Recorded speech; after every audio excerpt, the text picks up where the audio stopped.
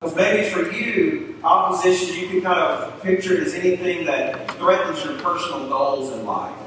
And so maybe you're pursuing after something in life, maybe it's self-driven, but you're pursuing after something. And so opposition for you is anything that can come and try to direct your attention away from that. What you aspire for, what you desire personally. But my prayer is that this morning, whether you're a follower of Jesus or whether you are not a follower of Jesus, that we will all come to a place to see that Jesus has a life that is so much better for each of you. And Jesus offers a life where He relieves you of this pressure of laboring alone. He relieves you of this pressure of striving alone in your own strength to find favor and purpose. And He allows you to live for something so much greater than just your own individual life by being able to come to a place of truly resting in the life that Jesus longs for you to experience. And so, as we talk about opposition this morning, it's actually an invitation. It's an invitation this morning for us all to find truth in who Jesus says that He was and is, and then to find what that means for us in life, how this impacts how we do life. And so my prayer this morning is that through this text, God will reveal to us three foundational things this morning that are just going to kind of serve as an overarching theme. Now, we won't address these each point individually, but I want you to kind of let this be the framework that we're going to hang the truths of the text this morning. First of all, my prayer is that God will give us a better, more biblical perspective of opposition and suffering in the Christian life. And you and I will understand a little better the definition of what it means to suffer well, what it means to handle opposition in a Christ-like manner. What does it mean to experience it, to expect it, and then to have a proper understanding of opposition. That we're no longer in a place where we're saying, why are you doing this, God? This is not a good, loving, just God that allowed this to happen, but we see from a biblical perspective what opposition is. Second, I hope that we'll see that God will reveal to us ways in which we may be turning to other things other than God for our comfort as we walk through a fallen world of opposition. Now for you this morning, maybe God just wants to expose in your heart things that you are turning to for strength, things that you are turning to for comfort other than Him. You may proclaim to be a follower of Jesus, and you may be walking faithfully with Him, but yet you're finding ways in which you are leaning on other things to provide comfort in this life. And finally, I pray that God will reveal to us ultimately that He is our only refuge. That Jesus is our only refuge. And so as we pursue after Him in life, I pray that we will see Him as our hope and our shelter, our strength to help to endure the storms of life that may come our way. So I kind of want that to be an overarching definition of what we're talking about when we're looking at opposition in the context of Nehemiah and how this relates to each of us in our own personal walks.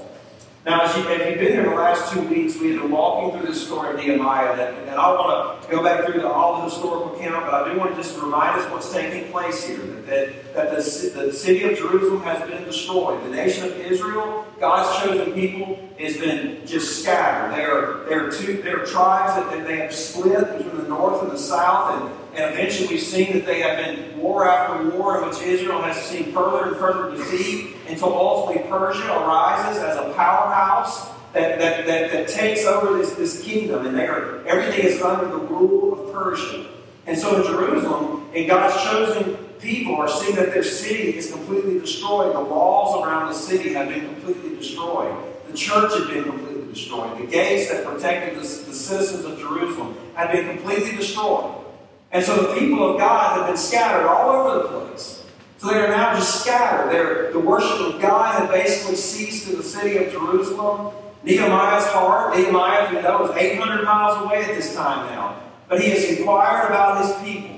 And he has inquired about what's taking place in the city. And he hears the brokenness. And he is heavily convicted. His heart is broken for the city. And it's not just because of a sentimental attachment to a place. This is not just remorse for his hometown.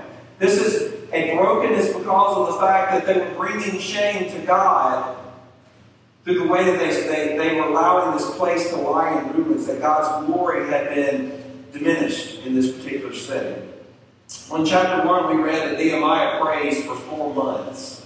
That before he moves into action, he prays for 4 months. He prays and fasts and mourns for the glory of God to be restored to the city. And then last week we looked in chapter 2 about how his prayers led to action. And so in this particular situation, Nehemiah did not just say, let me leverage where I'm at in my particular situation in order to ask the king to provide money, and I'll just kind of hang tight here. But he says, no, I want to go. Will you allow me to go back and rebuild the walls of my city? And he asked this king, who is basically has, through multiple wars, now has dominion over the city. And now Nehemiah is saying, will you let me go and rebuild the city?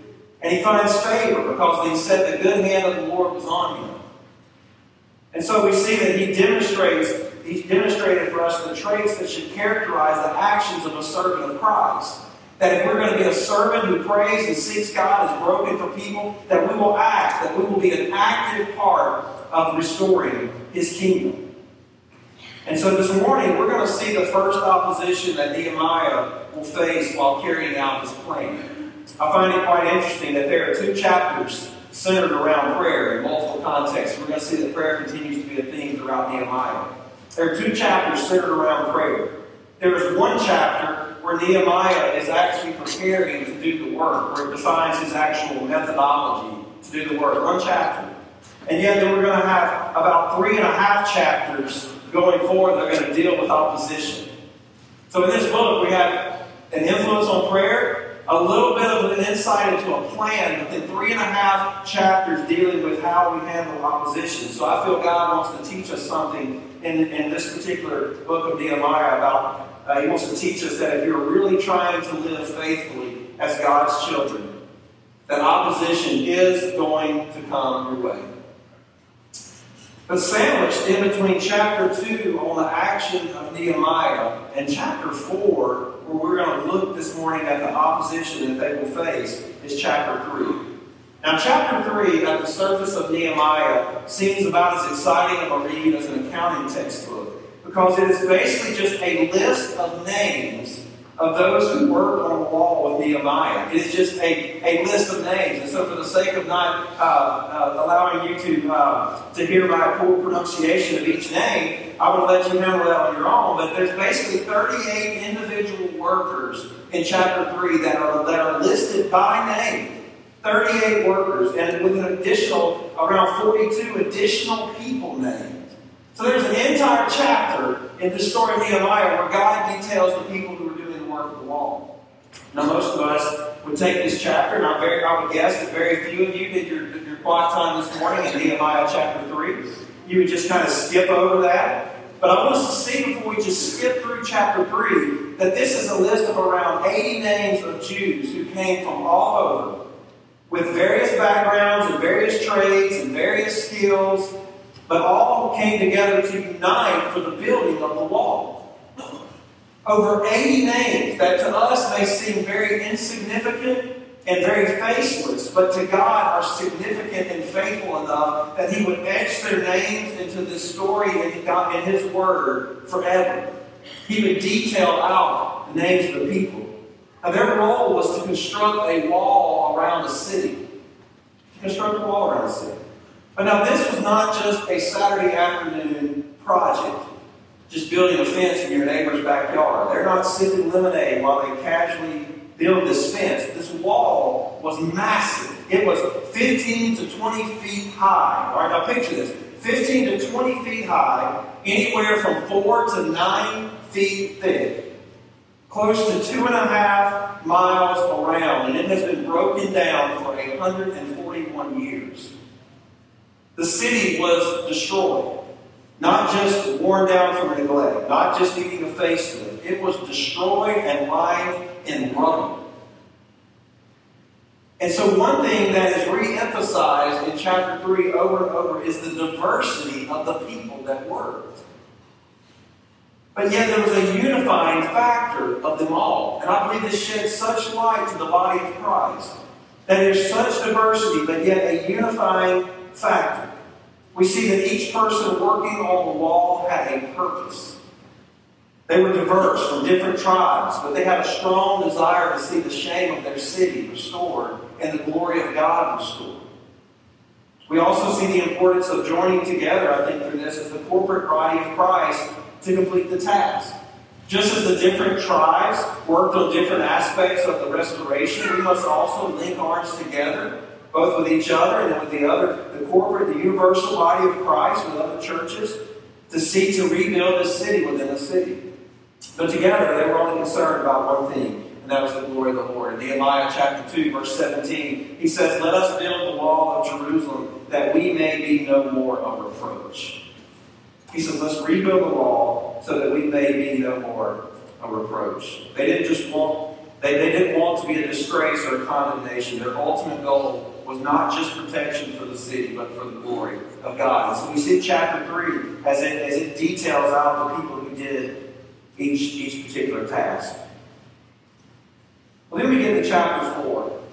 And in chapter 4, just like with any great work that we do for God, difficult times and challenges will surface as we seek to serve Him. It is inevitable. We first met the opposers to the work of Nehemiah in chapter 2, verse 10, where we talked about Sanballat and Tobiah. They were a major drag to the project. I mean, these are the negative people. They blogged about what they didn't like about everything. Negative Facebook statuses, always confrontational. These were those kind of people. They didn't like anything. They were so strongly opposed to the rebuilding of a God-worshiping city that they had been organizing troops to fight against the cause. Now for us, we know these kind of people. Those who seem to always have a dark cloud over their heads, that find something wrong with everything. If you don't know anybody like that, maybe you are that someone. I don't know. But there are those of us who fit that description. They just have this negative thought, about what was taking place. For some of you, maybe you haven't been able to concentrate because the temperature isn't quite right in here, or I preached too long, or whatever it may be. But these two were like that. They were just negative. They didn't like to see constructive things taking place. No matter what, they were just negative to anything positive. And so we see from this that I think we see that in our life as we walk, we all know those situations and people that we've encountered in our walk with Christ.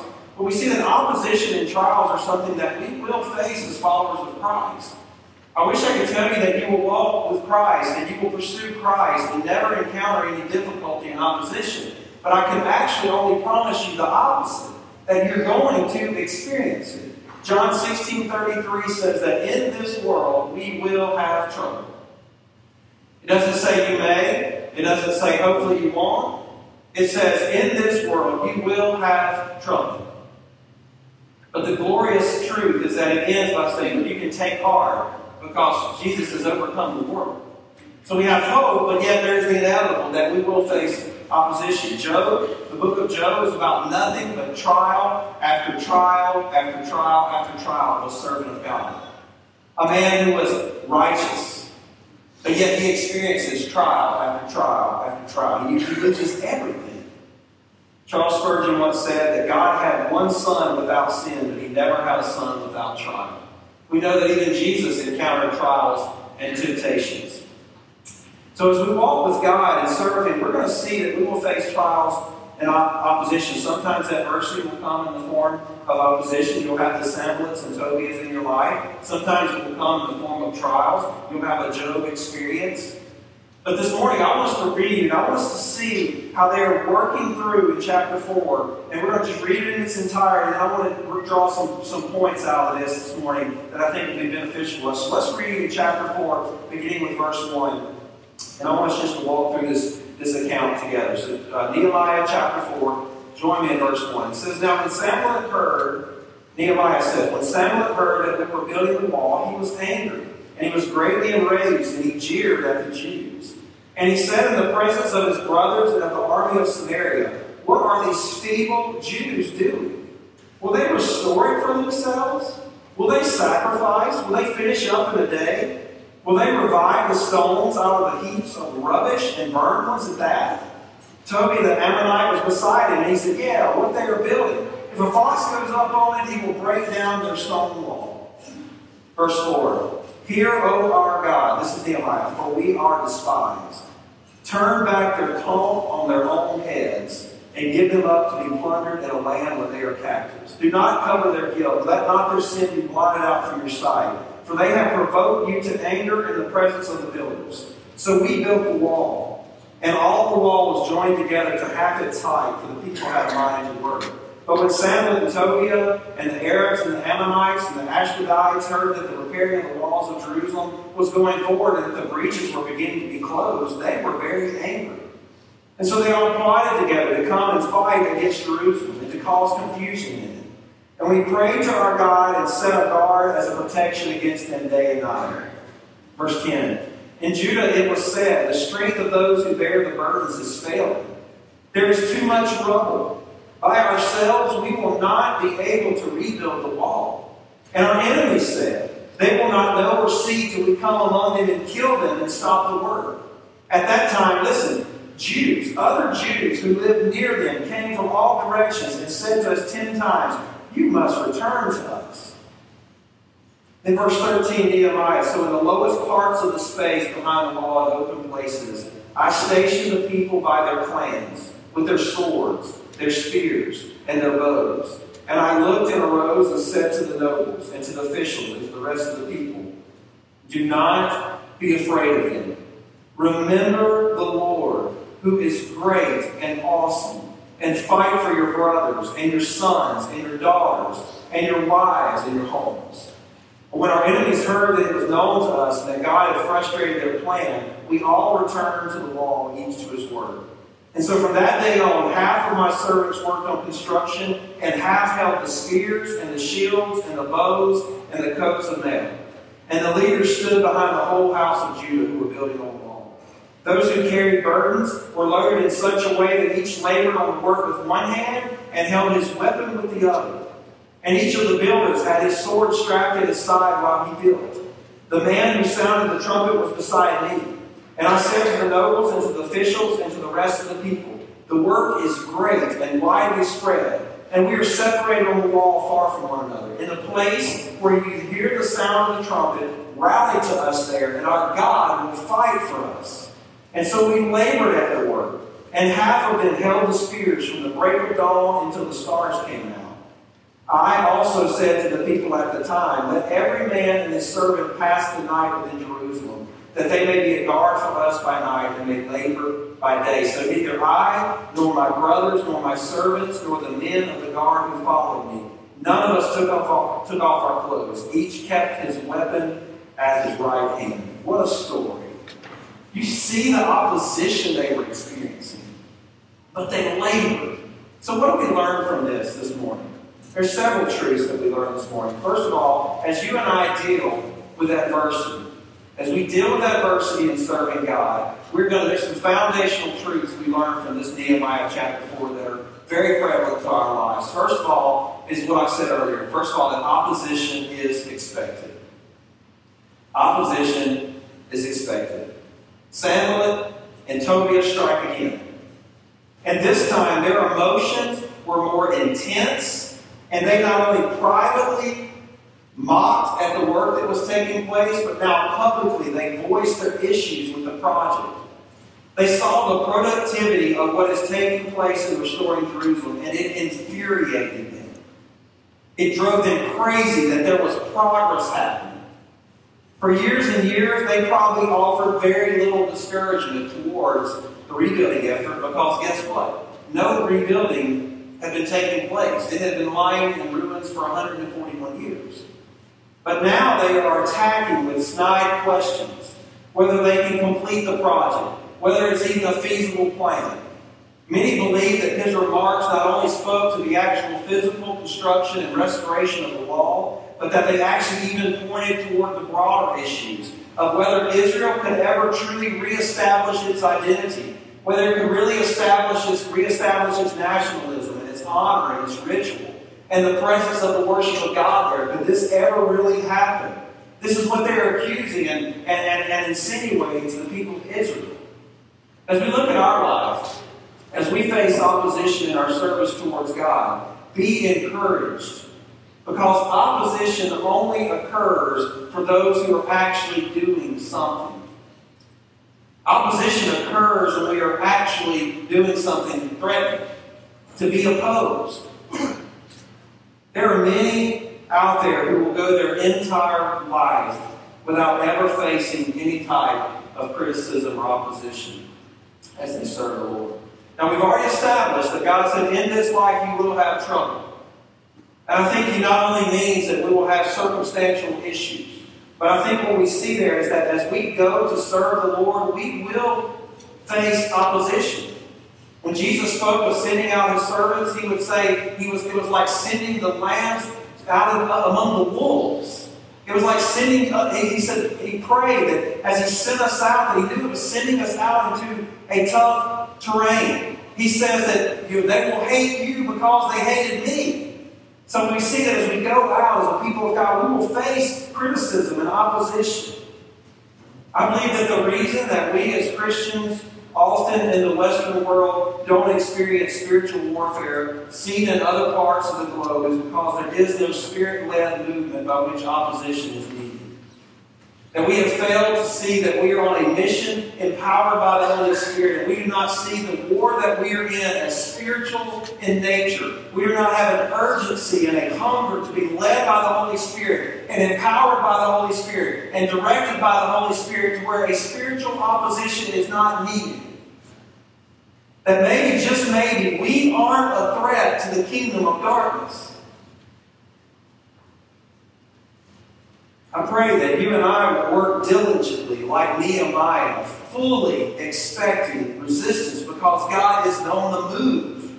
The glorious thing is that He is victorious. But yet you and I, we must labor, we must go at it knowing that opposition will happen in our life. I love the quote that Theodore Roosevelt said. He said, it's not the critic who counts. It's not the man who points out how the strong man stumbles or where the doer of deeds could have done them better.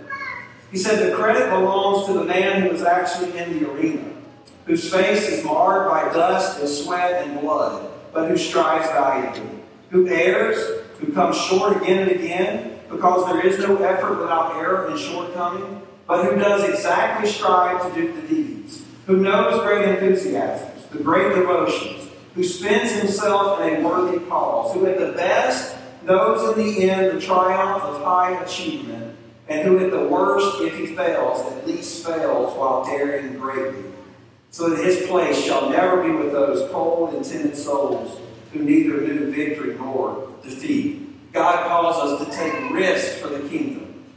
And even though we may face opposition, when you are doing something for the glory of God, be ready because opposition will come. As the people of Israel were slowly bringing up out of the rubble of the wall, the opposition heightened and became more intense and physical.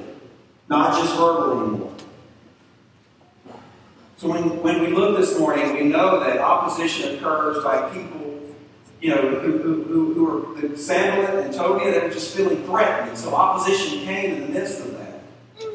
So I encourage you this morning, if God is using you and working through your life, others who perhaps aren't experiencing the same type of presence of God in their life may see you as a threat, but keep working hard for God. Don't stop because you face opposition. Opposition is inevitable. It will occur. But we see a second thing here. And this is Nehemiah beating the same drum over and over. That is number 2, that prayer is essential.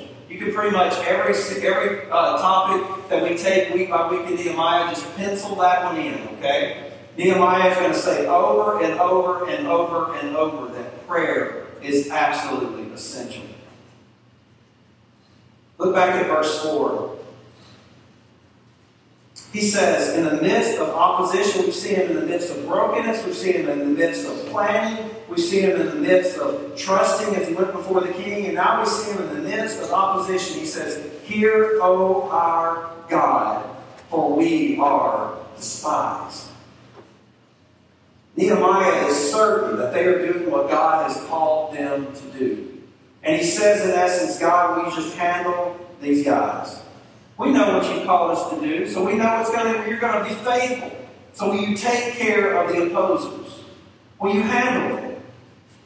It took about 52 days to rebuild the wall.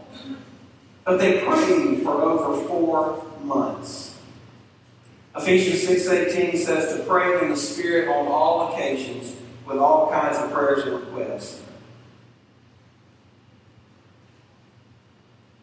If you look back at verse 9 of chapter 4, Nehemiah says that we pray to our God. And we set guards of protection against them day and night. I cannot overemphasize the power of prayer in the walk with God. This is a reoccurring theme in Nehemiah. So I ask you, are you praying and seeking God daily? Are you praying and seeking Him? Now, I don't mean solely in asking Him to give you direction on things. Because He asks us to pray in that respect, to come to Him and say, God, I need help in discernment in this. But are you praying to God to truly know God? To truly sit in His presence and be in His presence and just spend time with God?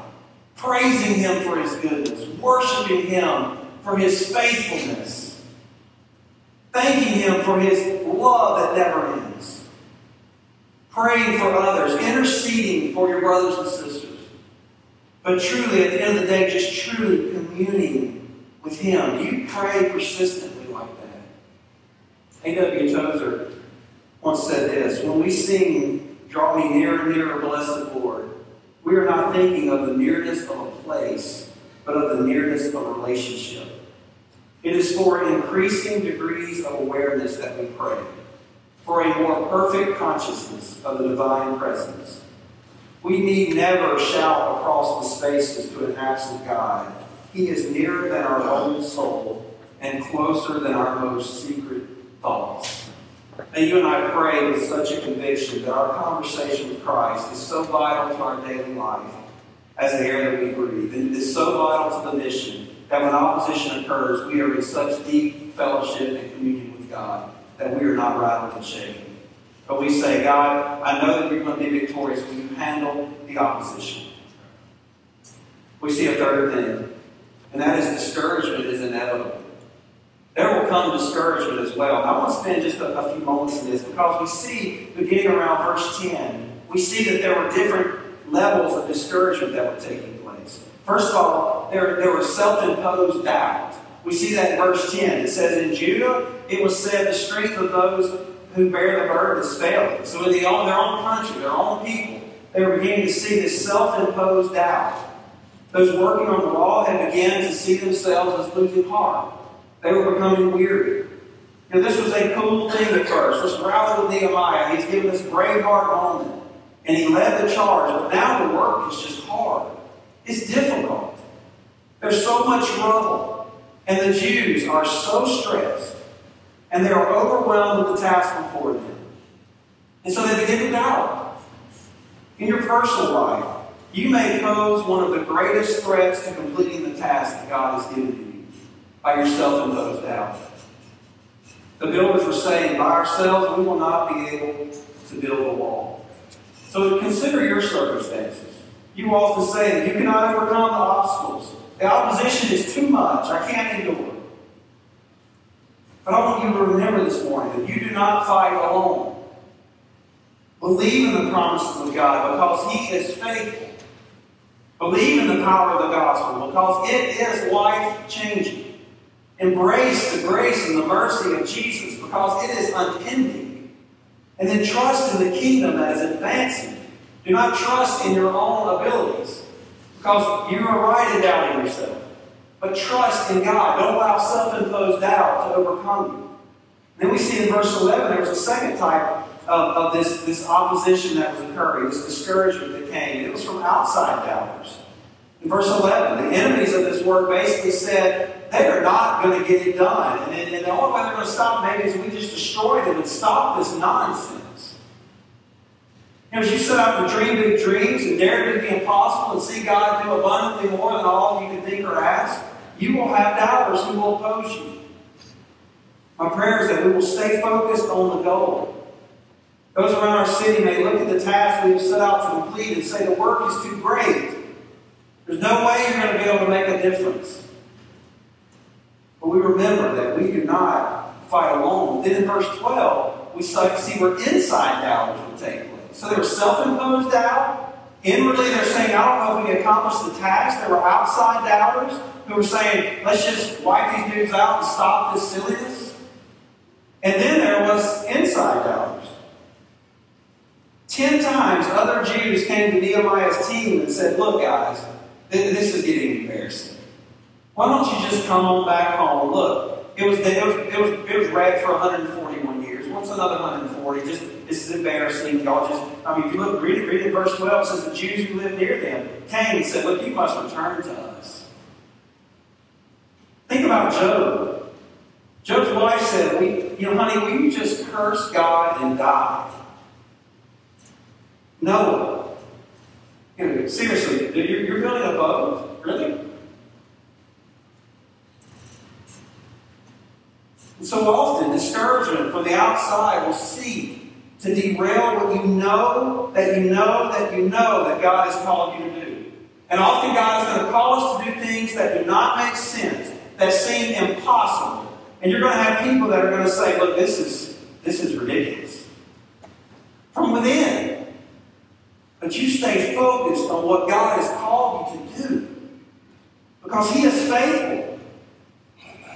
And so we continue to chase after Him and His plan for us. Because discouragement will come, but stay encouraged. Stay encouraged. Know that Jesus fights for you. He is with you. Then we see in verse 14 another point, and that is that perspective is foundational. That we must not, as we labor, as opposition comes and seeks to shake us, that we do not become so focused on what is opposing us that we lose a proper perspective of God. That in the middle of the Word, you see Nehemiah didn't say, come on guys, we got to keep working hard. Push.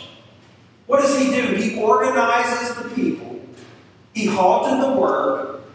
They had become so consumed with the work and they were weary that he just stopped the work. And he assembled the people together, which in the most common way by their families.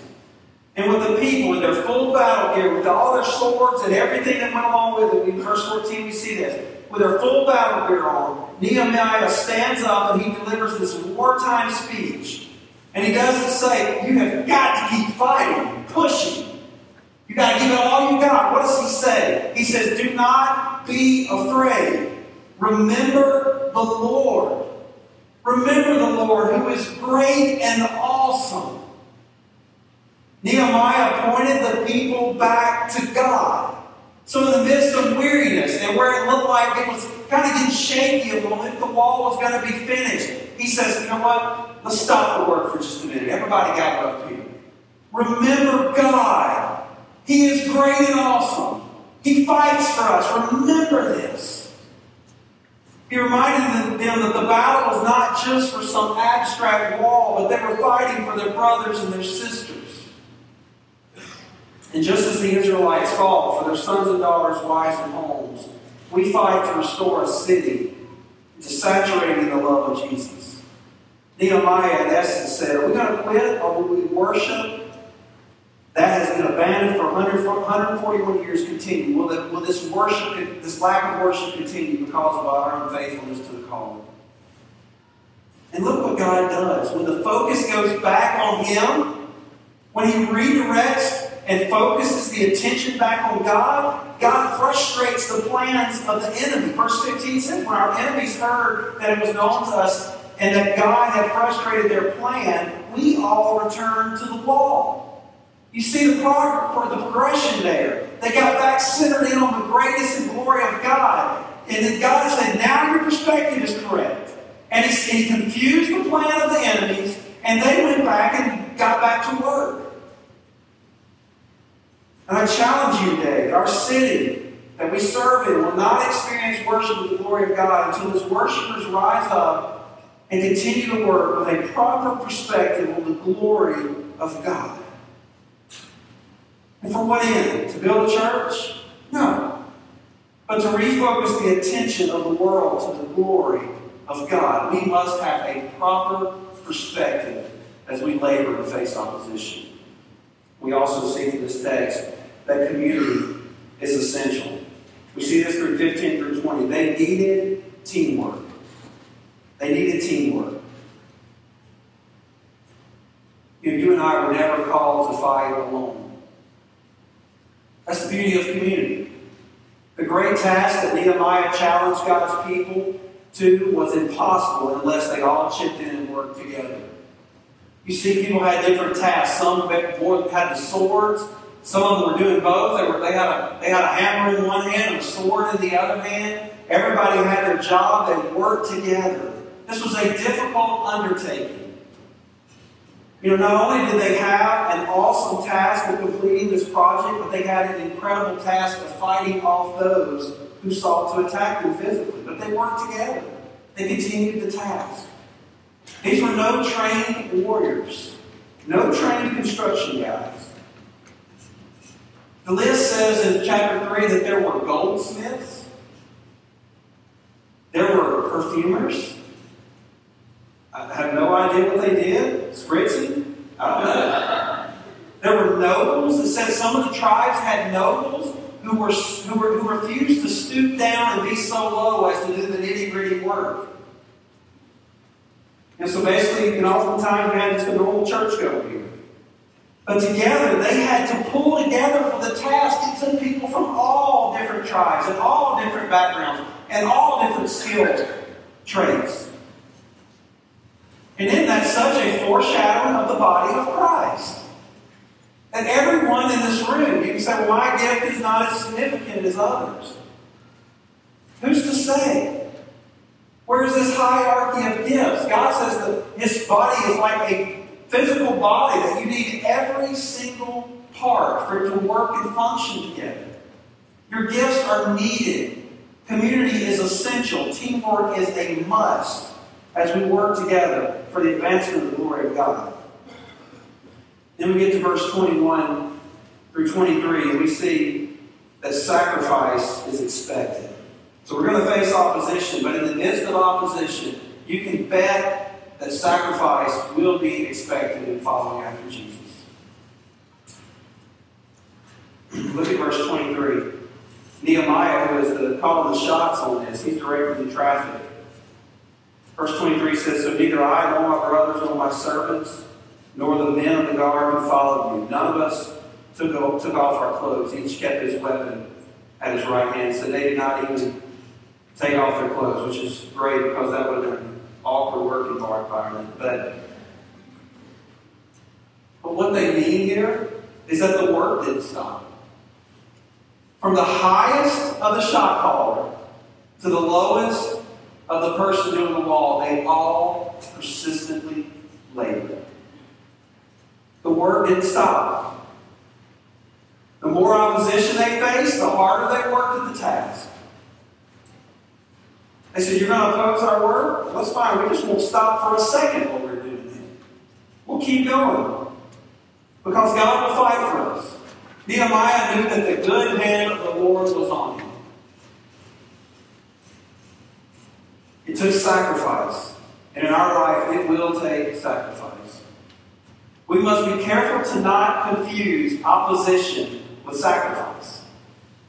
They're two different things. You will be opposed, but then sometimes God Himself will say that you need to sacrifice some things for the sake of following after me. And that's not always opposition. Sometimes that's the calling of God. That we sacrifice things. In your personal walk with Christ, when opposition tells you to stop, we continue to work in the power of the Holy Spirit. When the calling to follow Jesus is more than we feel that we can make, we press on, understanding that sacrifice is inevitable. We somehow along the way have bought into some mistruth that when we accept the calling to follow Jesus, we do it on our own terms. That the calling to Christ is something that we personalize to fit our own level of willingness to sacrifice. But yet Jesus says, I want it all. He says over and over and over again that if anyone is going to come after me, they will deny themselves and they will take up their cross and they will follow after me. We do not come to Jesus on our own terms. And when we come to Jesus on His terms, sacrifice is inevitable. There's a final thing. And one that we will continue to hold high as the motivation behind all things. And that is that God is victorious.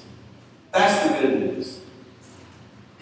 The task that we engage in Much like the task that Nehemiah engaged in is one where victory is certain. We do not fight and labor in the face of opposition because there is a chance that Jesus may be overcame. Jesus is victorious. God is victorious. His plan will advance. His kingdom will be restored. The good news of the gospel will spread to all people. Jesus will be proclaimed to all people because God, in His plan, is victorious. In verse 14, Nehemiah says that God is great. He is awesome. In verse 15, he speaks of the sovereignty of God. In verse 20, he speaks of the faithfulness of God, that our God will fight for us. He knew, and thematically we see all throughout Nehemiah, that God is victorious and He will fight on our behalf. You are not in this alone. Not only do you have your brothers and sisters, but God is with you. He has empowered you with the Holy Spirit. He has equipped you with this book, which is His Word. His God breathed. He breathed into existence this Word. And He says, this is the truth that you will proclaim, and this is what will be the truth of the kingdom that is advancing, that will be victorious. You want to know what I'm like, what my kingdom is like? This is the answer right here. You can trust this. You can trust that God is fighting for you. He has equipped you with the power. He has given you the weapon by which you will encounter the world. The good news of the gospel. And we are to go and know that God will be victorious. And even though you may have setbacks and you may face opposition, you can stand firm in knowing that He is using those for your good. That God will work all things together for your good and for His glory. So this morning, I don't know where your struggles may be. I don't know your trials and your opposition. I know that there are many. I know that you're going through trials. The Bible tells me that. I know that you are experiencing trouble. But my question this morning is, how do we properly encounter opposition in our life? Does opposition shut you down? Does it dismantle you? Or do you see the opposition as a guarantee of what the type of life and mission that God will offer you? That as you are serving Him, that you will face opposition. And I'm afraid that for many of us, if you're like me, because this is me, so often opposition can just shut me down. The desire to please can shut me down. And so I know we all have our struggles. So my prayers this morning, do we see that God guarantees opposition, but that He is very near to you. That God is with you. Some of you don't know how to find encouragement and discouragement because you truly don't know Jesus. You truly don't know Jesus. And I don't mean just knowing who Jesus is. I mean knowing Jesus. And this morning, my prayer is that through this, you will see that God loves you. That even if you do not believe in Him, He loves you. This is love, that God first loved us, that He sent Jesus. He sent Jesus while we were still sinners to die for us. For some of you this morning, you were shouting across a great chasm to try and find God.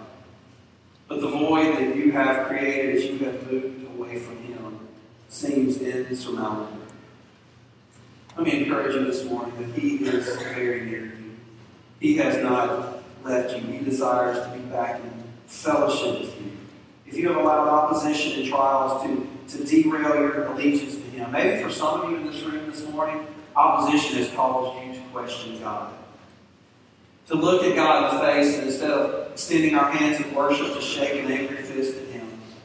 And to say, God, why do you let this happen? If you are so good, how could you let this happen? My encouragement for you this morning is that you might see that God loves you, and that He has a plan and a purpose for your life. Can I guarantee you good circumstances? No. I guarantee you the opposite. You will face trouble. But God has overcome. That he was willing to come to earth and wrap flesh around his deity in the form of Jesus Christ and walk the walk that we walk and give his life for us. So that no matter what happens in this life, we know that we have a guarantee in Jesus Christ. Finally, some of you may feel like you're building a great wall alone. Because you are doing this and you're trying to serve God without the connection to other believers. I encourage you this morning, you need church. You need a church family. It's by God's design that we are interconnected in our service to him together. We need each other. It is God's design and desire to build his kingdom through the local body. We are a picture to the world of a glimpse of what the kingdom of God is like. So you see, you need the body of Christ because we are getting a picture to the world about what the kingdom is like that God has restored. Jesus said they will know you're my disciples by your love for each other. We are to love and encourage each other for the sake of the kingdom and for the glory of God and for the advancement of his gospel to the ends of the earth. So let's pray together.